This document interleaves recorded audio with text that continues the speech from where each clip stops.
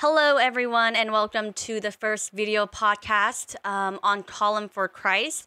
I'm your host, Crystal Yang, and today I have a special guest with me, Jacob Yang. Some of you guys may know him, some of you guys may not. He's currently a pastor at First Mo Christian Missionary Alliance Church in Kansas City, Kansas, and he's currently finishing his doctoral in studies. All right, so let's get started. Today's topic is feminism and its influence upon the church. So we have seen how the first, second, third, and fourth waves of feminism has come across the United States in the past 20, 30 years and how it's affected the church. In this postmodern era, we have movements such as the Me Too movement, such as the pro-choice movements, and even the girl boss movements, where women are trying to push more of females into the political leadership standpoint or into the church as well. So with that said, Jacob, have you seen this fourth wave of feminism influence the church towards any direction that's contradictory to the Bible? Okay, so the simple answer is yes. Okay, and there are a lot of issues that we can talk about, but of course there are some more urgent issues now that I think we all feel the weight of. But I first want to preface this by saying that a lot of secular thought actually influences the church today. So not only feminism, but obviously that's what we're talking about today. But all kinds of secular philosophies do pollute and they do corrupt the beliefs and the practices of the church today. And this is where the church has to learn to faithfully think through what God's word teaches so that our beliefs and our practices would be honoring to God and that it would be for the good of the church and for all people. So now, I do think that we first need to affirm that where feminism, especially like the present day, like radical feminism that we see today, where it's really gone wrong is that it assumes that the issue, and this is one of the main issues, so I'm going to go here first, it assumes that the issue of being of equal value as man and woman requires that at the same time we also have equal roles or functions in everything for both men and women. But this is where, This is where Christians who understand that the Bible in its entirety is God's word, we have to push back and disagree sharply. Because we realize that although men and women are created equally because we're created in the image of God, yet still God has determined from the beginning of creation that men and women are to fulfill different roles in ways that together honor God and bring about human flourishing. So, for example, in this issue of men and women equality but different roles, men are to flourish in and enjoy their God-given roles, and women are to do the same. And neither is to resent their God-given role. Right? Yeah. But at the same time, neither is to covet the other's gender role, which is given by God. So, yes, feminism, especially radical feminism, fourth wave, all sorts of waves, have really impacted the church today, affected it, I think, in negative ways. And I think ultimately this comes down to a worldview issue now. And namely that rather than viewing the world through being informed and transformed by God's truth, we're actually following the society, the world's thinking in how we're supposed to view the world. And I think that's very dangerous. Yeah. And I just want to throw it out there, too, that I'm not saying that, and we're not saying that, oh, the Me Too movement is bad. I think the movement has really helped a lot of females to go out there and tell their story of how they've been physically, sexually abused in the workplace or even in the Olympics. Those are all great things where men were prosecuted for their wrongdoings. And I do want to say that there is some good to these movements, but like you said, like radical feminists, where it can really influence the church or society to lean towards a direction that's dangerous. Sure, yeah. And I think like women's rights in terms of like reproductive rights and all that kind of stuff, I mean, that really infringes on the biblical teaching about, I think there are obviously certain limitations to our freedom, right? Yeah. Like killing another human life is not a freedom that we have. So even when we're talking about reproductive rights or whether we're talking about the roles of men and women, I think that a lot of secular thought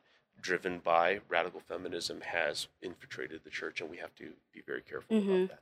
And like I think one thing that really shocked me this year was going back and reading Genesis, and I forgot exactly what verse it was, but it was in Genesis chapter 1, and it talked about how after Adam and Eve, Eve ate the fruit and Adam ate it after chapter Eve. 3, right? Just to be sure. Oh, chapter 3? Chapter Okay, 1. sorry. Yeah, chapter 3, there was a verse that said that because of what Eve has done, like woman will always work to fight against what the male wants. Yeah. Yeah. Yeah. Yeah, I think that kind of goes back to what I said earlier, is that God created us, and He has the prerogative as the creator to create us equally, because we man and woman bear the image of God, but at the same time He has the right to assign specific roles, and we are not to resent the roles that God gives us. In fact, those roles are supposed to bring about gladness and human flourishing and glory to God. Yeah. And neither are we to desire the other person's role that God has given, because again, God has created things in a way that men have a certain role and women have a certain role. And we're to embrace that and find joy in that. Yeah. Yeah. Oh, thank you. In an article on Christianity Today, it was stated that female pastors are on the rise. So 1 of every 11 Protestant pastors are women, and the number continues to double. We see that in denominations such as the American Baptist groups, certain American Baptist groups, and the PCUSA, and ELCA. So what I see and what I have, everything that I've read about, it seemed like, for me, feel free to disagree or put your thoughts on it. For me, it seems like feminism really championed this motion for churches to move towards allowing women into leadership roles as elders or pastors, just so that they don't get ridiculed, or so that they can be in line with the whole social justice with Black Lives Matter. That's a whole different topic, but just so they can be aligned and allow for this whole equal opportunity in the church. Mm-hmm. Well, yeah, I mean, if you look at it historically, it does go a whole lot further back, into like the 50s and 60s with like mainline Protestant denominations. But yeah, certainly today as well, modern day feminism has strongly and negatively influenced the church today in regard to like confusion over the matter of pastoral leadership in the church. Yeah. And of course, the issue is, can women be placed in the position, the place, the role, whatever you want to call it, of the pastor? But we do need to consider the fact here, and I think this is an important thing that we need to realize, is that the kinds of denominations that you just named there are historically liberal denominations. So simply put, they don't believe that all of the Bible is God's word. That's what it means to be a Christian liberal, right? Yeah. And therefore, I would say that not believing the Bible in its entirety undermines the very clear teaching. Yeah, and that's already an issue. Yeah, that only men are supposed to be elders and pastors in the church. So in other words, one of the main reasons why liberal denominations, the ones that you just talked about, literally all liberal denominations believe that women can serve as pastors or elders. And it's really interesting because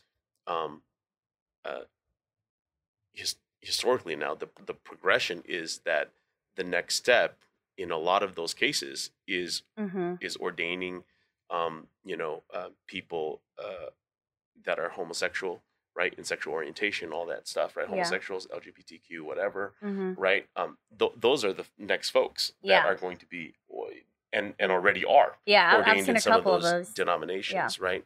And so it's really interesting, though, that one of the main reasons why liberal denominations believe that women can serve as pastors or elders is because they either simply don't believe the parts of Scripture, right, that say that women cannot be pastors, like 1 Timothy chapter 2 or 3 or Titus chapter 1, okay?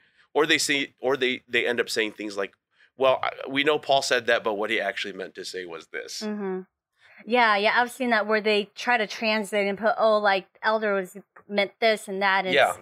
Sometimes it's translation. Yeah, sometimes it's translation. Sometimes it's flat out saying that's not really what Paul meant to say. Yeah. Right? And so how can you ever argue with that? But the reason why they can do that is because they don't actually believe that all of the Bible is actually God's word. They pick and choose which parts they believe are the Bible. So, which we would not agree with. because Paul clearly gives his reasons why he does not permit women to teach or have authority over men. And that's not like a cultural reason or anything like that. The reason that Paul says men are to be pastors and spiritual leaders in the church and in the home as well is because God created men to fulfill that role. Yeah, because he said so. So essentially, it's not even a feminism issue. It's a Word of God issue where they're not holding the Word of God to what it is. You know? Right. And if you start off with a feminist position as your foundation for thinking, you're going to come up with a feminist interpretation of scripture. Yeah. Right. You're going to reject some things. You're going to agree with some things, but it's all got to agree with your basic foundational beliefs, right? Your worldview. So that's why a lot of feminism ends up interpreting the scriptures the way that they end up doing that. But if you read the Bible in a literal, straightforward fashion, you're not going to get that kind of interpretation. Yeah.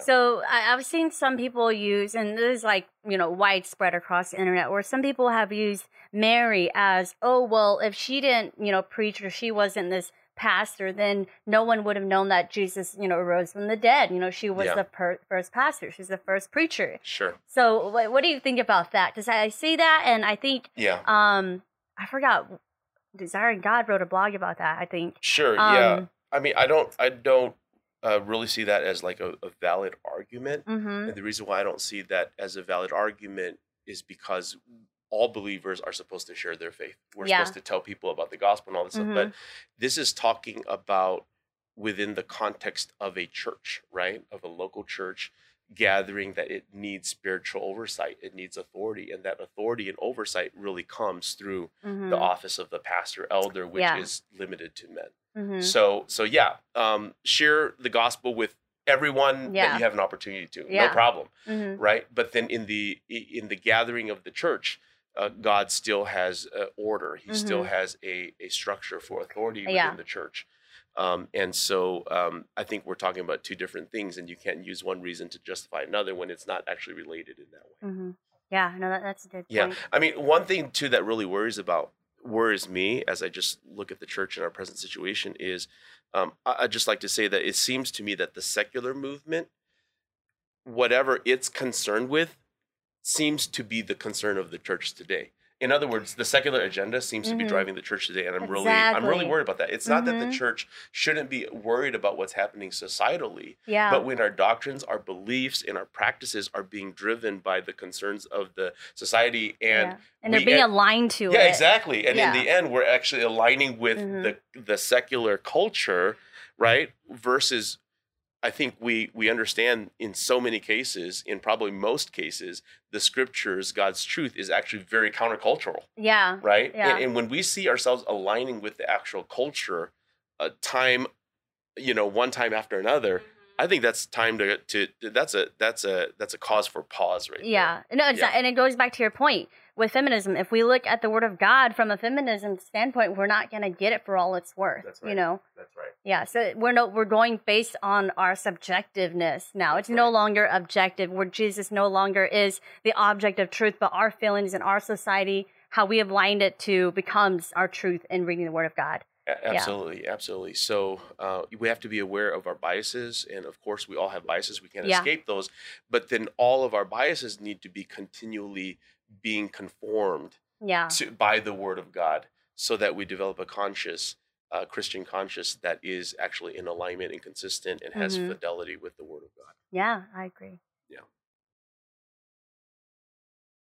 So there are many written accounts on prophets who were men, but at the same time, there are also many times in the Old Testament we read where there were prophetess, such as Miriam in Exodus, or Deborah in Judges, and Huldah, if I'm saying it right, Huldah, and 2 Kings.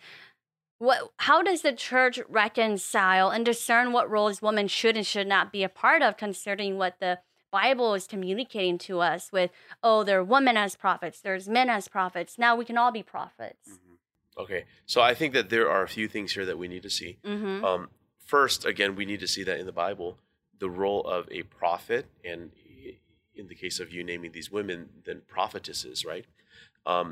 So the role of a prophetess is actually different from the office or the role of pastor elder. So that's one thing that we need to see. And this might get confusing, but you know, you just have to dig a little bit deeper, or the audience would have to dig a little deeper into this issue to see the distinction between those roles. So just because you see a prophet or prophetess, that doesn't equal pastor, elder, right? And therefore, when the restriction that God places on the office of pastor elder, that among many other qualifications that a pastor and elder has to have, a pastor elder must also be a man. And again, that's, you know, 1 Timothy chapter 2, Titus chapter 1. I think that's the consistent record that we have throughout Scripture in terms of spiritual leadership within God's people. So we need to then understand that we have to abide by the parameters that the Bible gives us for the qualifications for a pastor and elder. Yeah. Okay. So to put it all together, since the role of a prophet is not synonymous, it's not the same with the role of a pastor elder, then we shouldn't say that since God appointed some women as prophets, that they should also be pastors, because prophets and pastors are not the same thing in the Bible. So we need to see those clearly. And I think sometimes when we don't see those kinds of things clearly, then we kind of mix it all together. And then that's where I think a lot of the confusion comes from. Yeah. You know, that's really good, because I remember having a conversation one time with a family friend where they're like, well, Deborah was a prophet, or she was a judge, and that's the same thing as being a pastor. So I don't see why she led Israelites into she led Israelites into war and out of war, and you know, put them in victory. You know, God used women, so why can't women be, you know, in pastorship? You know, so that was an argument that I heard, and I was like, shoot, I don't know. You know, that's a good point. You know, I mean, that's interesting, because let's say even in the story of Deborah, it's really interesting because she actually doesn't want to be the one to lead the army into battle, right? But because the men were unwilling to do it, you know, she goes forward with it. And so I think we also although we don't get like explicit data explaining all of that for us in the Bible, there are hints that Deborah even understands, you know, the relationship between men and women as well, to some degree. I think we get hints of that. Yeah. So I guess the question I have is, how can, you know, let's say someone goes and they read, you know, the book of Judges. How can we see Deborah being used for the greater purpose, for God's redemption plan at a narrative level? Because sometimes I think we tend to be so in there that the only thing we can see is, oh, God used a woman, so God can use me. Yeah. You know? Yep. I think we have to be careful to allow all of the scriptures to speak. Because I think when we take a story like a narrative in the book of Judges, and we don't allow the other biblical information that we have, like to speak into that situation as well, I think we begin to pin the scriptures against each other. The scriptures agree, right? It's God's word. There isn't contradiction within God's word, and so we need to see the unity in scripture and allow the less clear passages to be interpreted by actually clear passages. So in the New Testament, when you have the clear passage that men are not allowed, I mean, that women are not allowed to be pastors, elders in the church, we shouldn't go backwards and look at other things where it's not explicitly clear and say it's clear there, right? But then where it's actually clear, we say that's, you know, somehow not relevant to the actual thing that we're looking at, such as in the case of Deborah. And so we have to allow the scriptures to speak in its entirety. And I understand that it's complex at that level, and it gets a little bit more difficult, obviously, to do it at that level.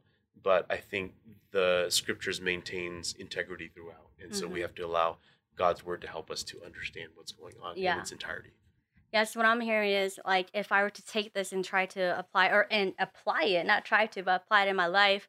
Let's say I you know, am a leader in the church, not pastoring or not worship or anything, but I'm just leading the church, and there are no men who want to lead. I shouldn't use Deborah as a way to justify that I should be an elder because no man is stepping up, right? I should not use this story to justify what I ought to do, and I should find someone who is capable of being an elder. I think at that time it gets a little bit difficult, Mm-hmm. and we have to exercise godly wisdom. I think in that case, for example, hypothetically, if we're using that case, Yeah. then we would have to say, well, that woman that is initially leading there realizes that the normal pattern of leadership Mm-hmm. in the church needs to be a male leadership, but has to have qualifications as well, right? It has to Mm-hmm. be a godly person, Mm-hmm. has to know the Lord, and it has to be able to spiritually lead the church. So Mm-hmm. the desire then for that woman then is to help to get men to the Yeah. point where they can, as quickly as possible, resume the responsibility of leadership in the church. So I realize there are times where it's going to take some godly wisdom of getting from point A to B, and Mm-hmm. in that transitional time, Mm-hmm. we need to work towards what is normal Yeah. for the church. But there are those transitional times as well. And so, and that woman shouldn't just disappear off the scene, right? Yeah. Yeah. Or, Like, ooh, or no. yeah, or it's not like you can necessarily like import a guy from somewhere Mm-hmm. to do that, but you need to work as quickly as possible Yeah, to raise up a towards leader. that. Exactly, Mhm. exactly. So I think that's one way that you can approach that. Mm-hmm. Yeah, thanks. So I'm gonna throw this one at you, but you were a worship leader, Uh-huh. and you still kind of, yeah, you I still st- are, right? I seem to not be able to get away from it. Yeah. So coming from that experience, how do you, what are your thoughts on women being worship pastors? Because we have in First and Second Chronicles where the kings such as Solomon and Hezekiah and Josiah, they assigned priest roles, right? And one of them was worship, and we saw that all of them were men. So how does that? How do we interpret that?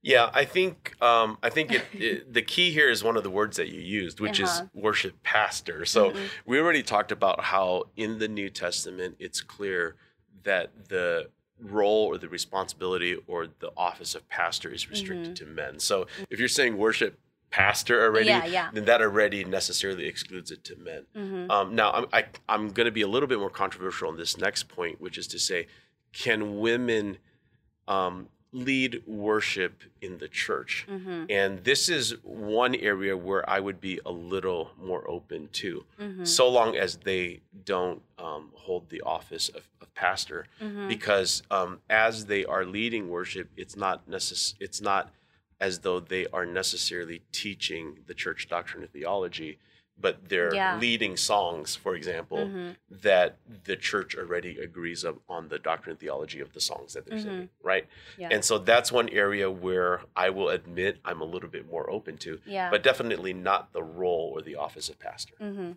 Yeah, nice. Agreed. Okay. Yeah. All right, so I had a really great time discussing these topics with you today. Thank you for joining me.